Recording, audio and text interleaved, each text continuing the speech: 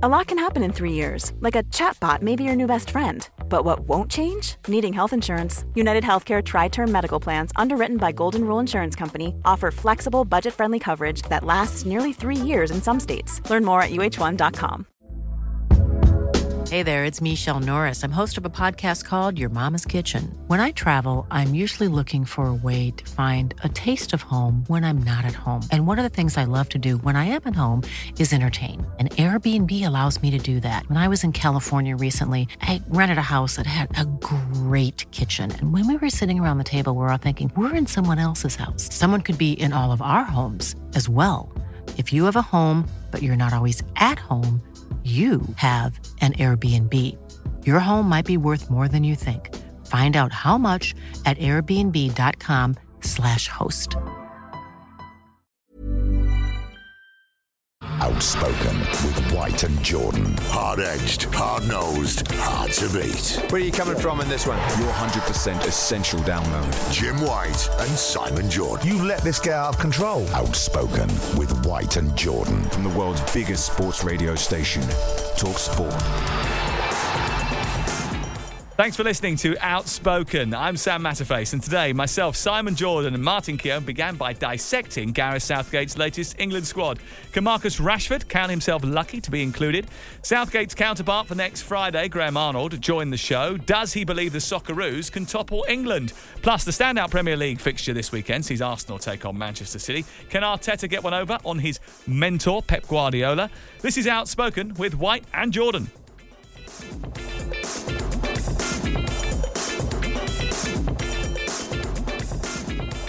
Let's hear from Gareth Southgate. He's announced his England squad for the upcoming international break, and this is why he picked Ollie Watkins. Ollie has started the season well. He's hit a bit of scoring form in the last couple of weeks. You have to be careful with that because you can't just go on recency bias when you're looking at selection. But he is in good form. He's obviously coming in on a high. And he's been with us before. We know his character, we know his personality. He's a good guy around the group. Team are playing well. He's playing for a club that are really well coached, and the team are in a good moment. That was Gareth Southgate talking about why he picked Ollie Watkins. He mentioned the words recency bias there. We have to be careful not to go on recency bias, but he's coming in on a high. He's a good guy with a good personality. His team is very well coached. He's got 7 goals this season in all competitions from 12 games, 3 assists so far in the Premier League. It's not all about form, is it? And there's a lot of people sort of texting and saying Southgate gets away with so much. His whole mantra, when he got the job, I'll pick players on form, something he consistently went against. Yes, he brought in Bowen and Watkins, but yet again he picks other players that should be nowhere near the squad. Henderson, Phillips, Maguire, whereas Ward-Prowse, Longstaff, Byrne, Gordon should all get a chance. Oh, and I guess he picked 2 injured players as well. But can you, it was interesting because I thought, Simon just said to me, did he ever actually say that? Yeah. As in pick players on form? And I found a quote for 2017 in which he says, I never pick on reputation. Form has to come into it. Yep. You have to look at the opposition, the type of game you're expecting, and select the players that are best suited to that. Back in March, he said, it's impossible to pick players just on form alone, although it has to come into it at some point. So he sort of said it's a bit of both, really. Well, yeah, because it's a bit like the chains of Jacob Marley being dragged behind him, isn't it? With the people suggesting that he says things that he doesn't actually say. I'm the first person to be critical of Southgate when I think it's fair to be critical, but I'm not entirely sure hoisting him by something that is not quite what he said, I think is reasonable. I don't think there's anything unreasonable in what he said about an element of recency bias. I think you've got to price in, as an England manager, like he says, who's doing what when? Are they a flash in the pan? Are they really international calibre? And not bend and breeze with what sections of the media think you should pick for your squad. You're the England manager. Over the years, we've always had this, that the media thinks it's going to pick the England squad. He's the manager. He should pick it, and then he should live and die by decisions. And I don't think really, as much as I'm quite happy to talk about Southgate not being the winner that other people might think he's going to be, I don't think to take him to task on the reasons for selecting people like Ollie Watkins or not is a fair swipe at him. It can't just be on form, can it? Because if you're building a squad for a major international tournament in 8 months' time, you can't just pick the best 23 players at this moment in time. Because if you do that every month, is never going to give you the semblance of a coherent squad when you go into a major tournament, correct? For Gareth, he's got important qualification games that he needs to win. Now, you look to John Stones, Harry Maguire. They're not playing games at the moment, are they? But nonetheless, they're in the squad, and they'll probably feature in these important games. They're not the only ones that. So we know that they're tried and trusted players, aren't they? Phillips and Maguire aren't playing, but they're in the squad. But Mason Mount is playing; he's not in the squad. You would suggest that over the course of the last couple of years, he's been what you would describe as a favourite, but he's left him out. Raheem Sterling will fall into that category, but he's not in the squad this time around. So it's not. Does that debunk the myth that Gareth Southgate doesn't make the big calls when necessary? This is down to opinion, isn't it? Mason Mount's been out injured for quite a while. Sterling's had his issues. I think John Stones was quite magnificent at the end of last season. He's sitting on the bench right now.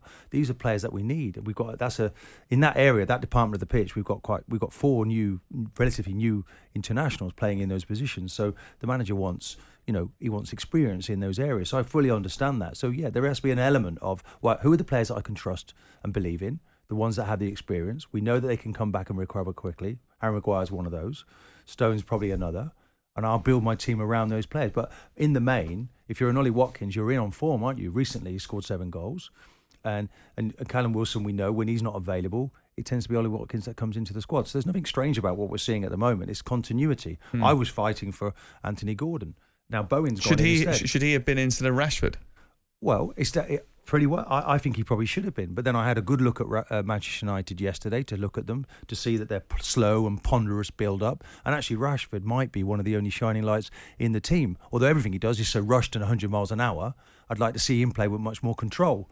But probably Gareth feels, okay, this might be the player that I need on the break when we really want to go after teams, because we're quite measured, aren't we? With Grealish and with Foden and with Saka. But I need some pace and some explosion. But Anthony Gordon's chance will come, because he was that magnificent for Newcastle in midweek. But I understand the job of bringing all these people, and let's not forget Bowen as well. Recently scored 5 goals. He's coming in, and he's been there in the past. So you have this competition. I think it's healthy, but there are 1 or 2 positions, like your Maguires and Stones, that they're kind of set in stone. We need those players because they're really experienced. Do you think Rashford should be in the squad? No, not on current form. And I think you have to price that in to the thinking alongside the other things that we've discussed. I mean, it's great that he travels at speed. He's a speedboat without a brain at the moment. And we've seen this before with Rashford. Whatever the distraction is, whatever the reason is, wherever the side, whenever United fall off, there are very few players like Rashford, who's a consistent theme of a United side that's been underachieving for a few years, albeit they had a decent season last year. When they're in ascent, players like Rashford come to the fore. When they're not in ascent, players like Rashford disappear into the background. You need people that are going to be able to take you to a different space rather than acclimatise to poor performances. No, I don't necessarily think that he merits being in the side, but I'm also not that troubled by it. Last week Martin was talking about Anthony Gordon and was talking about Anthony Gordon in place of Marcus Rashford when we were trying to work out who would be going in the squad. Look, I mean, Southgate is in a decent place, and I think he's earned the right to kind of do what he wants without the necessity for every aspect to be scrutinised, every aspect of words that might have been said once upon a time, taken out of context, thrown back at him as a weapon to beat him up. I'm not sure that that's particularly constructive. He's what we've got, and the team is doing fine, so I don't really understand the issue. And ultimately, if after the game our teams don't perform at the level that an England side that has led us to believe they're capable of, then by all means we can have these conversations. Watkins is the second best English striker in stats behind Kane over the last 3 seasons. Fact, says Lee in Stourbridge. I think probably behind Wilson, and Wilson's goals per game ratio is pretty impressive, but maybe he's played more games than Wilson over that period in time if you go back 3 years. But him and Wilson, obviously regular goal scorers, and I think that's really important to have those in the team. Do you think the criticism then of Marcus Rashford is unfair, despite the fact that you were going to drop him last week? No, I think he's not hitting the heights he was. 4 goals in 18 Premier League games. Why does he undulate so much? Well, because of the team he's playing in right now. They've lost 4 Premier League games, Manchester United. They've lost 2 games in the Champions League. They've got this way of playing out from the back where the goalkeeper is in possession of the ball. There's no solutions in front of him. They can't manage midfield and boss in midfield. And when it comes to him, it looks like he's like in a frantic rush to try and get Manchester United out of trouble. I think he's a little bit of a victim of where he finds himself. Well, how does the goalkeeper playing out from the back affect him making bad decisions when he gets into the final third? Maybe I'm just telling you about how the whole team is in the fabric and in the mood. So he's at the back waiting. He's becoming impatient. It looks better when they go into the big man up top. I'm very impressed with Hoyland at the top of the team, by the way. He looks the real deal. And there was a very good goal scored, actually. You see the ball in from Rashford for his first goal was quite magnificent. So there are pockets of really good play in there. And it does feel that Gareth Southgate does really, doesn't he? Rashford is one of the players that he really believes in. And he's been in many competitions and many squads. So that when it comes to it, the manager does have that opportunity to pick his favourite player. If he wants a favourite player or his choice, he takes him, and he thinks he's ahead of the group at the moment. I think he's on looking over his shoulder, and he probably needs to produce in the next international because Saka might not be available, and all of a sudden he's going to come in. There's a friendly game, of course. Then we've got Italy, who are not far behind us with a game in hand. So this is a proper game coming up now. Dave, the Liverpool fan, Southgate always talks about experience, but do you not think there's enough experience in the squad now with without Maguire, Henderson and Phillips? Some of these players have played 2+ major tournaments now. Aren't these games perfect to give new players experience to see if they're ready for tournament football? Well, I think Martin has just said, the Australia game may well be a chance for experimentation, but that game against Italy, that's got to be done, hasn't it? They've got to get through that without losing. Yeah. Absolutely, and I suspect they probably will because Italy are not a great side, are they? They've just lost their manager as well, and he's gone off to manage Saudi Arabia. Absolutely. So with that in mind, we should take advantage of that situation with Italy because we've already achieved an outcome in their part of the world that people might not have priced into their thinking, and ultimately we don't want to unwind that by not getting a result in our part of the world. Look, this is qualifying. England are going to qualify. The object of the aim is to qualify.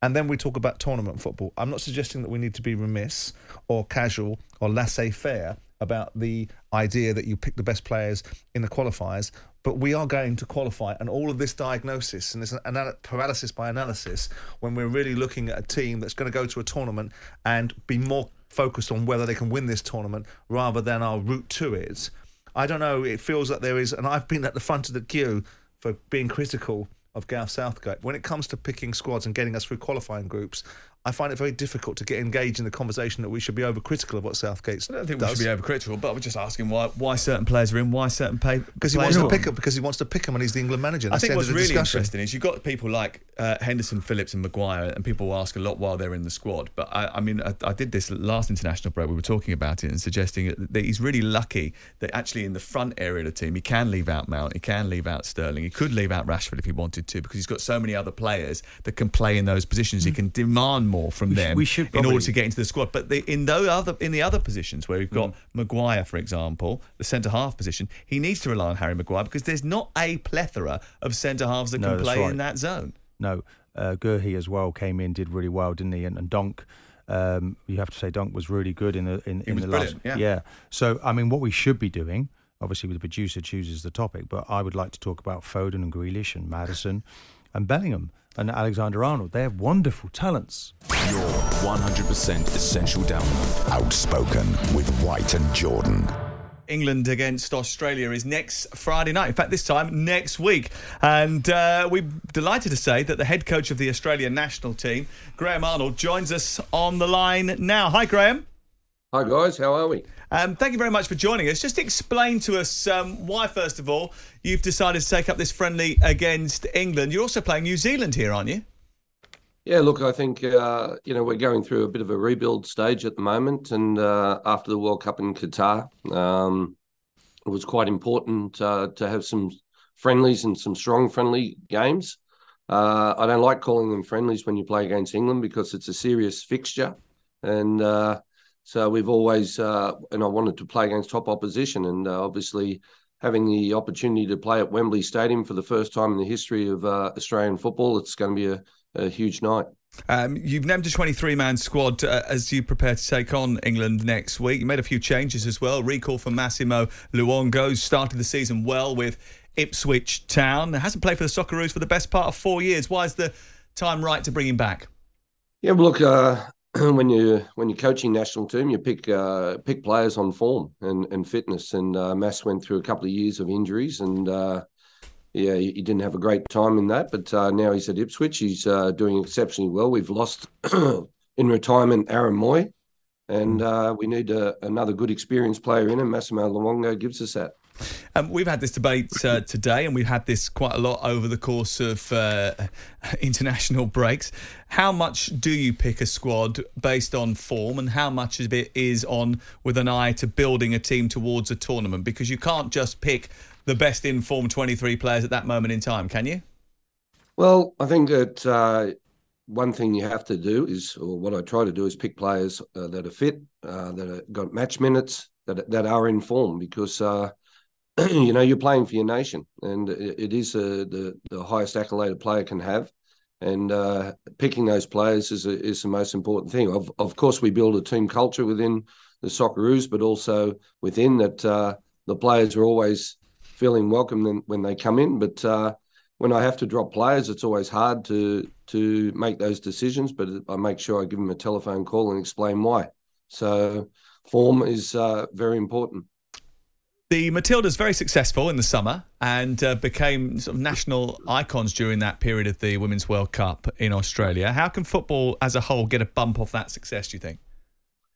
Well, I think what we did last year in Qatar and what the Matildas did now back in Australia has been exceptional for the sport. But it's easy to, sit there and look at what the two top teams have done in the nation. It's more about grassroots, I think, that and pathways that we really need to work hard on with our development of players. We are the fifth most popular sport in Australia. When I say that, in terms of viewing, but with grassroots, we have the highest participation in sport, and we just need to build those pathways and give the kids the opportunity to fulfil their dreams.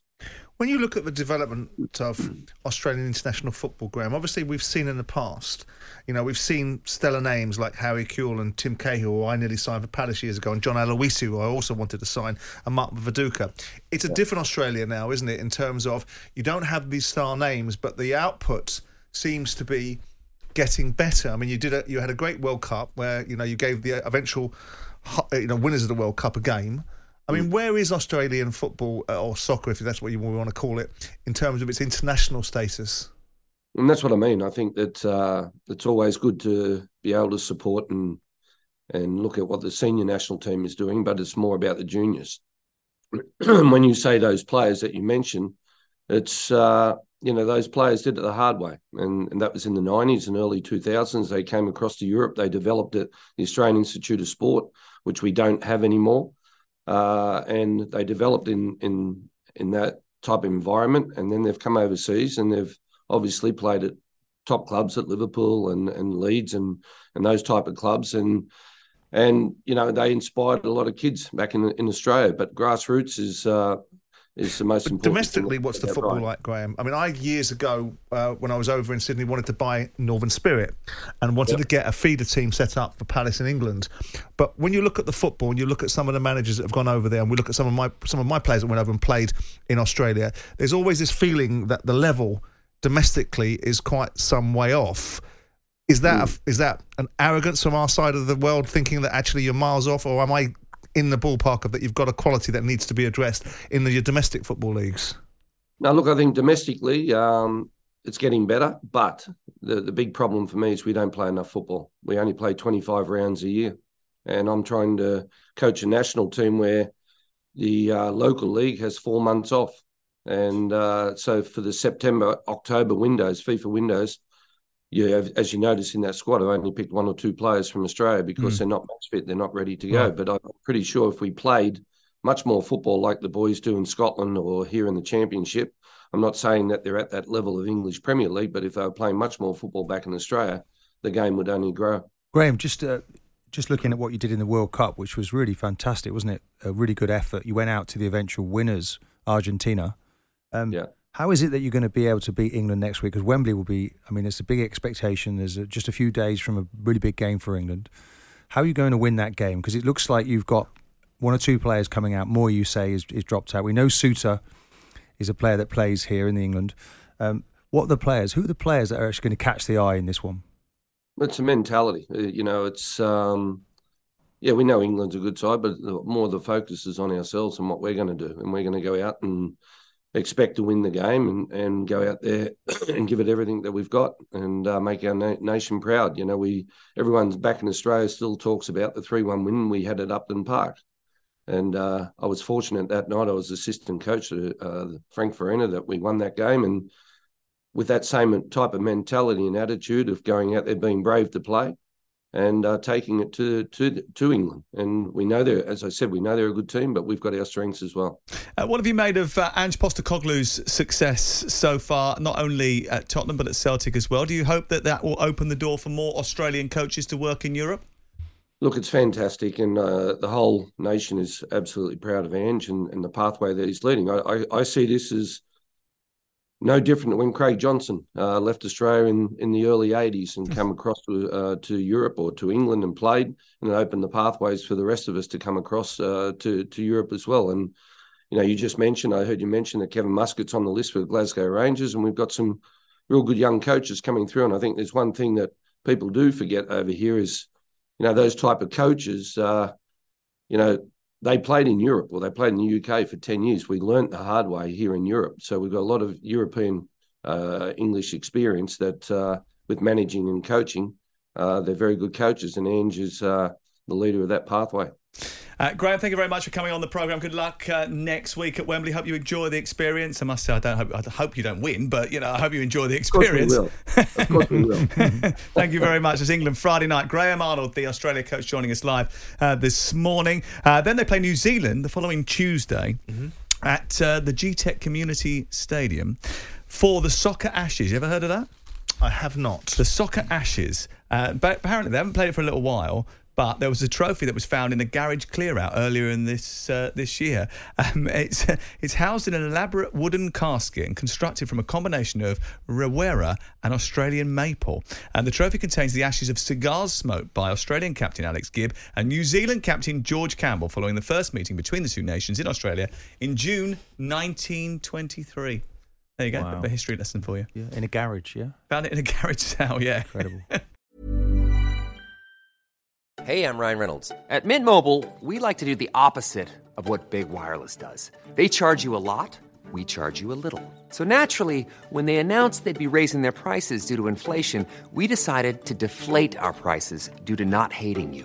That's right. We're cutting the price of Mint Unlimited from $30 a month to just $15 a month. Give it a try at mintmobile.com/switch. $45 up front for 3 months plus taxes and fees. Promo rate for new customers for limited time. Unlimited more than 40 gigabytes per month. Slows full terms at mintmobile.com. Millions of people have lost weight with personalized plans from Noom. Like Evan, who can't stand salads and still lost 50 pounds. Salads generally for most people are the easy button, right? For me, that wasn't an option. I never really was a salad guy. That's just not who I am. But Noom worked for me. Get your personalized plan today at Noom.com. Real Noom user compensated to provide their story. In 4 weeks, the typical Noom user can expect to lose 1 to 2 pounds per week. Individual results may vary.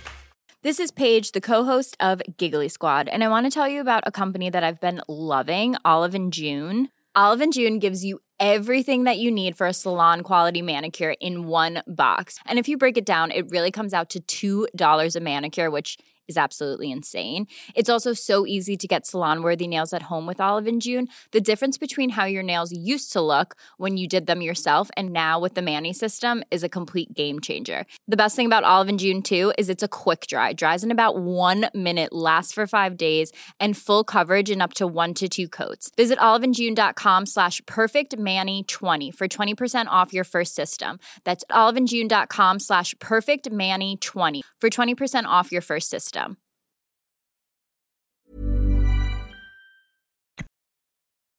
Download, stand well back, listen. Outspoken with White and Jordan. From the world's biggest sports radio station, Talk Sport. Good morning, lovely day in London town today. White wispy crowds on that beautiful blue sky. Arsenal hosting Manchester City this Sunday. It's the first true test of the season for both these two teams, I think, and the Gunners have come in closing the gap from last season. It's now just a point. Do they have to win to show everybody that they're going to be title contenders? Well, a win would be nice, wouldn't it? You know, if you think of what. But do they need to send a message? it's about staying in contention. If you can win against Man City, then you go a long way to trying to get there. Have they improved enough from last season when they couldn't beat Manchester City? Well, let's just look at last season and those head-to-head games where Arsenal lost all three of them. First of all, in the FA Cup up at the Etihad, and then that game in February back at the Emirates. And I think we learnt a great deal in that game, because it's a game, actually, just to take you back to it, where Ederson was actually booked for time wasting. Such was the dominance of Arsenal in that game, but they lost the game. He's trying to put pressure on referees. They lost the game. No, I'm trying to explain how much possession Arsenal had. Okay. So strangely, they got battered in the second half. Strangely, when Pep, we know what a master he is, but he put Bernardo Silva to left back, and for an hour we couldn't really work it out. But once he changed it, he took Akanji off the bench. He put Aki back out to left back. They really cleared up and they dominated the game, and they beat Arsenal really, I think, quite comfortably, as they did second half, when they played at the Etihad and they won 4-1. I was at the Etihad and I thought it was quite a disappointing. Yes, but they started that game with the team they finished with at the Emirates, because Pep had worked out tactically what he needed to do. Going into this one, Arsenal without Martinelli, possibly without Saka, but they've got Rice coming into that midfield. We know. I'm looking more at what happened at last weekend against Wolves, because if Wolves can beat City, then Arsenal can. But it's in that midfield where I think the biggest concern is, because Rodri is not available this weekend. In midweek, actually, they returned to Lewis again, which they did last season when they were in a bit of trouble, didn't they? Manchester City played Rico Lewis in a midfield position, didn't they? Yeah. And Foden came back into a central position. I think it's important that Bernardo Silva and Grealish was there. But really, there's prominent players missing now in that City midfield. So how do Arsenal beat them then?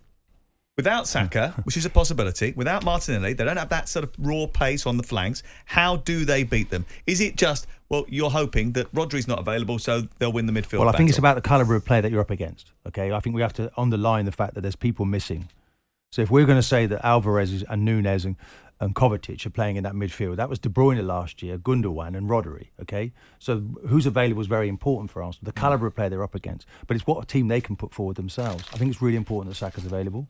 I think it's important as well that Martinelli comes back, and then I think Arsenal got a really good opportunity to win this game in the wide positions, because those players have the ability in a 1v1 situation to cause the analysis problems. that Martin's just provided for the two games, because I went to the game at the Emirates, and it was a very compelling game. But Man City, once they turned it on, Tommy Asu was all over the place. Once they turned it on, the De Bruyne goal, wasn't it? What a wonderful goal! Absolutely. But I thought the two games were turning on two different things. I thought the fact that Arsenal didn't have enough of an offensive option at home created a problem for them, and I think away from home their defensive options let them down. Rob Holding was Saliba wasn't available for the back end of the season. And Eddie Nketiah is a tribute act to Ian Wright, not good enough for Arsenal, and that's the challenges that Arsenal have.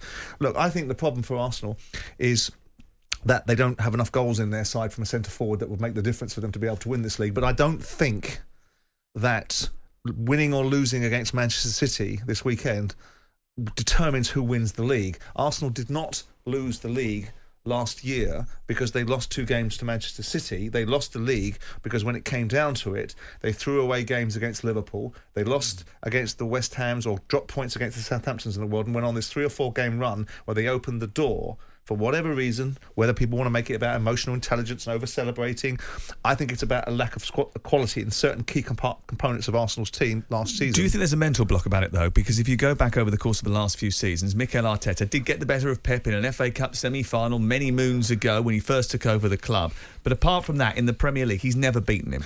I don't think there's a mental block. I think there's an awareness of that you're playing arguably the best team in the world. I mean, let's have it right. You've got, I think, the best coach in world football. You've got the best centre-forward in world football.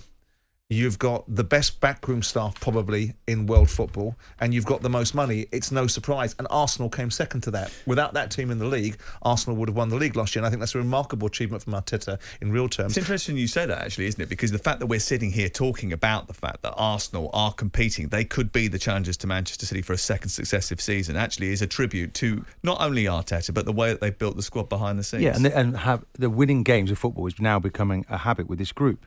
But Arsenal's team is evolving, so there's no Xhaka anymore, is there?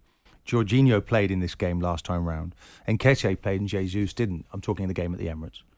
So it's just interesting for me to see what impact now someone like Declan Rice can have. He hasn't played in this game. He now wants to be assertive, and I think there's an opportunity. And what was really impressive, though, for Man City in midweek was the way that they shut the door on that in a really difficult game against Leipzig. and they've come back and they've won again. Because when you're in a group in a team that keeps winning, and I've been in that group, and when you always worry that if you lose a game, how are you going to cope? Because you're just simply not used to that, are you? Well, Manchester City are pretty good at it. And they lost 2 recently, and that's lost... almost a crisis, by the way. When they lose at Newcastle and they lose at Wolves, for a team that never loses. So there was a big examination going on there, and they've come back really well. And I was hoping, perhaps, from an Arsenal point of view, that if they didn't get the result at Leipzig, this could be the moment for Arsenal to really attack. But it still is anyway, because you want to, against your biggest rival, leave a little bit on them, let them see the quality you have. Now, last year, and Jim had this interview last year with De Bruyne, and De Bruyne said after that game at the Emirates, wow, they really reminded me of us in the past, the energy they had. We had to slow the game down, we had to do it in a different way. I went and played further up the pitch. And they found a way to beat Arsenal. Arsenal need to return to that form. Last week was a good result, but they need to get back. They just lost a game in midweek. Yeah, they weren't particularly good in the second half of that game. I thought they run out of ideas a little bit. And obviously the injury to Saka cost them. You talk about Manchester City. They're looking to avoid successive Premier League defeats for the first time in almost 5 years. They usually bounce back. In fact, every time they've lost a game since December 2018, Simon, there's 25 of them that they've lost during that period in the Premier League. The next game, the subsequent game, they've had what results? Do you know? 5 or something, was it 5-0? No, they've won 24 of the following 25 games. One draw. Well, they never lose. We know that because that's what they're about. That's mentality, isn't it? And that's the mentality that Arsenal got to get. That's the mentality that their coach instilled in them. That's the mentality that by having the opportunity to buy some of the best players in the world and having significant resources to be able to do it, that's the mentality that's encouraged and then it developed by having a centre forward that's the best in the world that will go and get you 35 goals. All of these are why Man City at the top of the tree.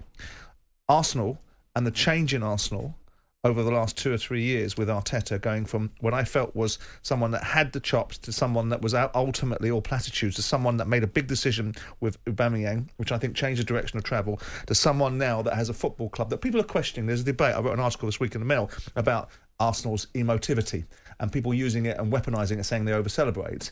Emotional intelligence, I think, is one thing. I think most football teams are driven by emotion. Brian Clough made great stock out of emotion being a fundamental part of it. And I think the emotion that drives Arsenal and the challenges that Arsenal have are hand in hand. I think there were, I don't necessarily agree with the idea of needing to give Kai Havertz a penalty to get him going, but I don't suppose they'd have done it if it was 0-0 in a tight game. They were strolling past Bournemouth at 2-0 and it was an easy thing for them to have done to build him up to me, perhaps being a valuable member of the staff rather than this, hang on a second, is that a tax loss we just bought?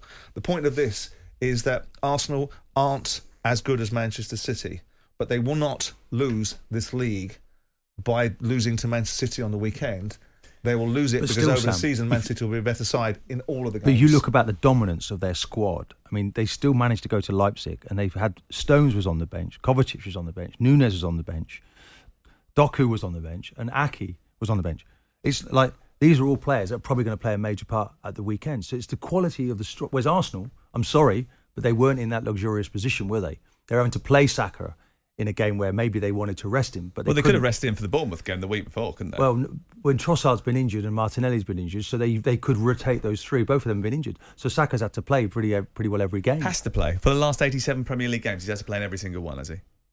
And all the Europa League games last season. So is that his fault? Are you going to argue now that... I'm not arguing. I'm asking you a question because he has had criticism, Mikel Arteta, for playing him too much. I think he's got to play him because he's Arsenal's best player. You've got to be in this camp. You're on one hand forever talking about player welfare. No, hold on. And when it doesn't suit your argument, let's have fewer games. Let's have fewer games. 87 games the kids played. Yeah, but I've asked for fewer games. But I want my best players in the. So what does Arteta want? But he can rotate. Over the 87 games that he's been an ever present in, there will be games that he could either have been rested for, he could have been taken off earlier in the game. There is a question to be asked and answered. And now you've got a player that broke down, and you'd be the first person if this was somewhere else in a different football club to say, well, this is the reason why. He's just played 87 games because it's in the Arsenal territory. You don't want to attack it. No, not really. I think I'm looking at the situation. Okay, he didn't play in the last international game. Gareth Southgate said he rests him. He doesn't. He played in all. We're not he's talking played about international managers. No, but everyone's got to be in the pot, in the mix for that player, haven't they? To protect so Mikel Arteta needs to be more like Southgate. No, I think Arteta, in an ideal world, if he had a bigger squad and other players he could use, and he hasn't been able to do that this year because Martinelli and Trossard have been injured, they're the two players that would have probably gone into that position.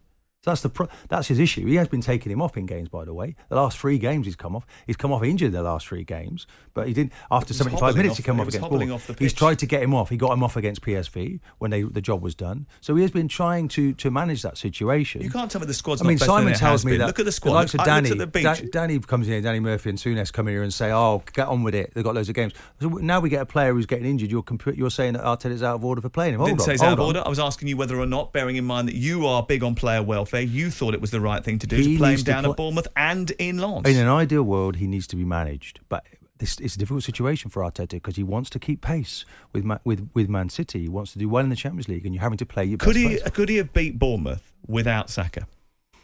Bearing in mind that now you've got Emile Smith-Rowe coming back, you've got Fabio Vieira, who he obviously trusts, felt that decision wasn't worth Reece taking. Nelson. You've got players that are coming back. He got him off the pitch as soon as the game was won. I prefer the best players, when possible, can play, win the game as quick as you can, and get them rested up. But he went 3-0 up after 53 minutes and he took him off after 76. That was Probably 23 minutes. Probably should have gone off earlier. In a perfect world, I'd have taken him straight off as soon as they're free up. In terms of the game on Sunday, you going to go?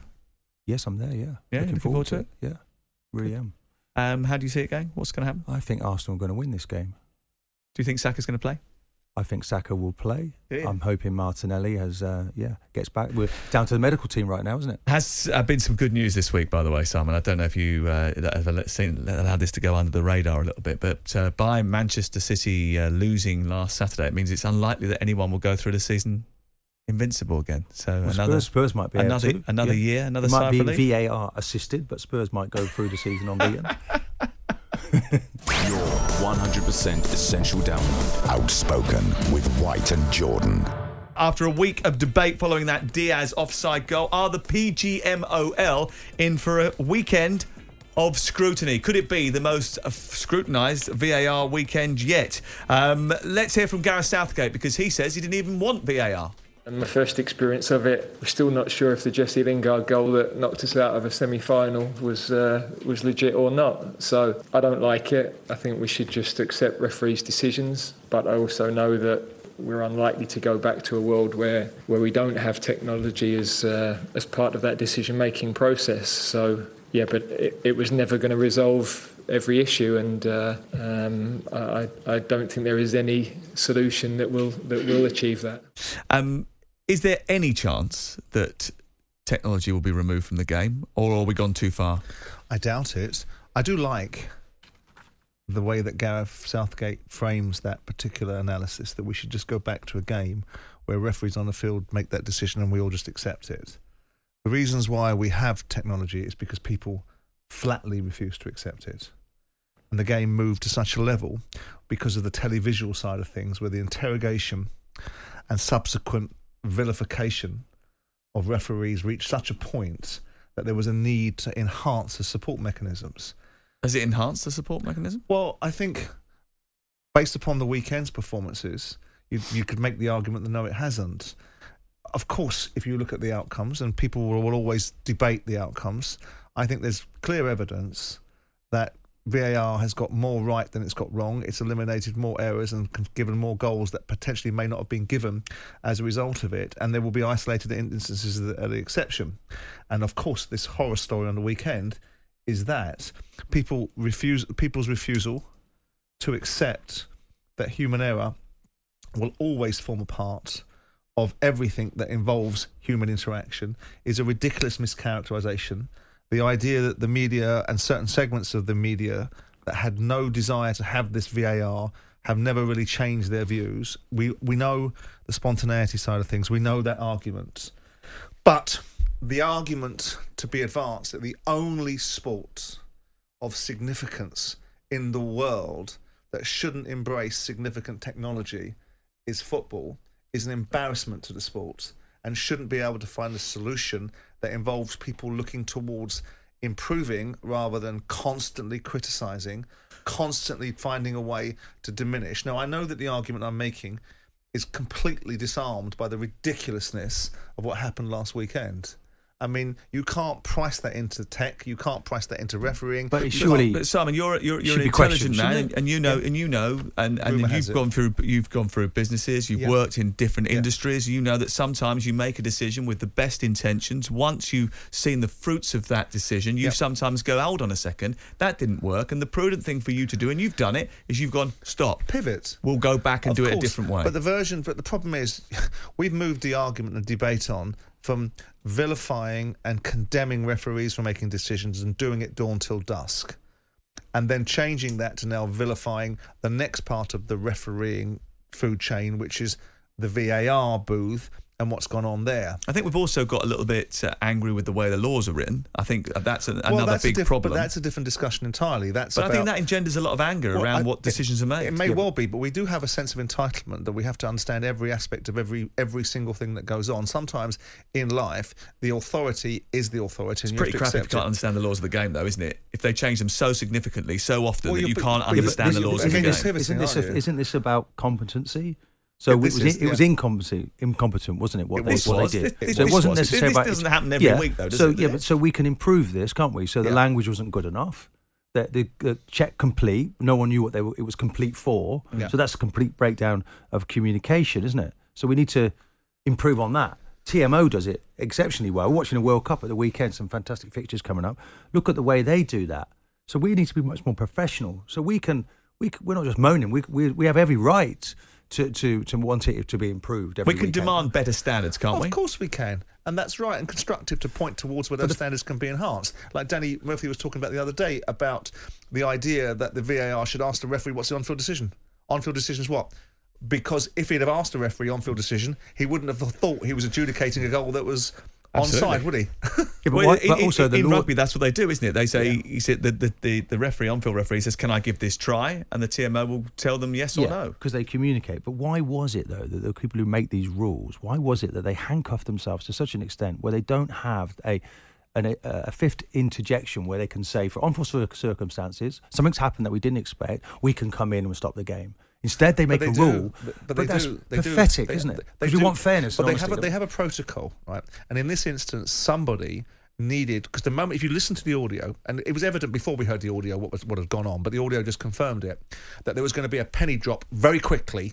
That actually we've just adjudicated the wrong decision. 3 seconds after the restart. Right. So you can hear it in the audio. So what it needed to be was a culture of somebody was brave enough to go, ignore the protocol, stop the game. Well, the operator was seen to be the best decision maker in the building. And the problem with that is that you've got to be able to have a culture in referees that A, they have enough leadership and capability to want to make those decisions, and B, they don't do it whenever they feel like it. Simon's right, though, isn't it? Because actually what became apparent when you listened to that VAR audio was that the VAR and the AVAR were more concerned about breaking the protocol and getting in trouble for that than they were worrying about the legitimate outcome of the game. So we're losing the essence, aren't we, of sport being honest? So Howard Webb has got to change that. I don't think it's a lack of honesty. I think it's a culture. Honesty. I think they're straitjacketed by protocol. It's a pivot, isn't it? They create a set of rules they don't want to break.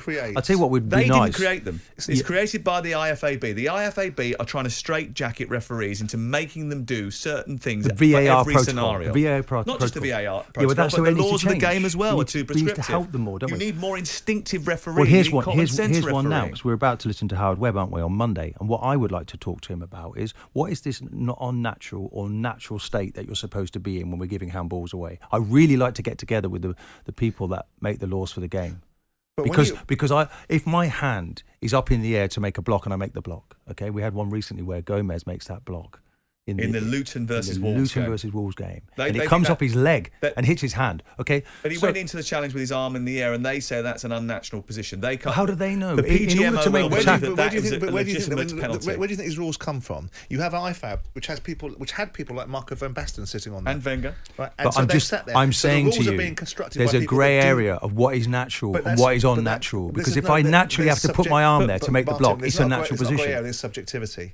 And unfortunately, with human interaction, you're going to have subjectivity unless we want to build an AI-based game where we put robots on the pitch and ensure that actually everything comes down to no subjectivity. It comes down to the ultimate equation, which is we have zero in the way of human interaction. And we can have that, and we can build towards that. And if that's the value added that we think we're going to be able to achieve, but when you're sitting there saying, I wish I was in that conversation, people like you are in that conversation. How is it handball, though, if it balloons off your leg? But you're having a conversation that is not being set by people, not only in this room, but even in the PGMOL. That's not being set by them. If you look at what handball is in most of the other countries in Europe and we compare it, we're actually more lenient than them. And you can't have one set of rules in the Premier League on a Saturday and one set of rules on a Wednesday. Did you Absolutely. not see Atletico Madrid game in midweek? There was a game where I'm watching the game where there was an offside. 9 times out of 10. How many times the ball hits a player on the head, hits a player on the head and goes and hits his hand. They take the goal out. They take the goal out. We should have, when it deflects off one part of your body to the other,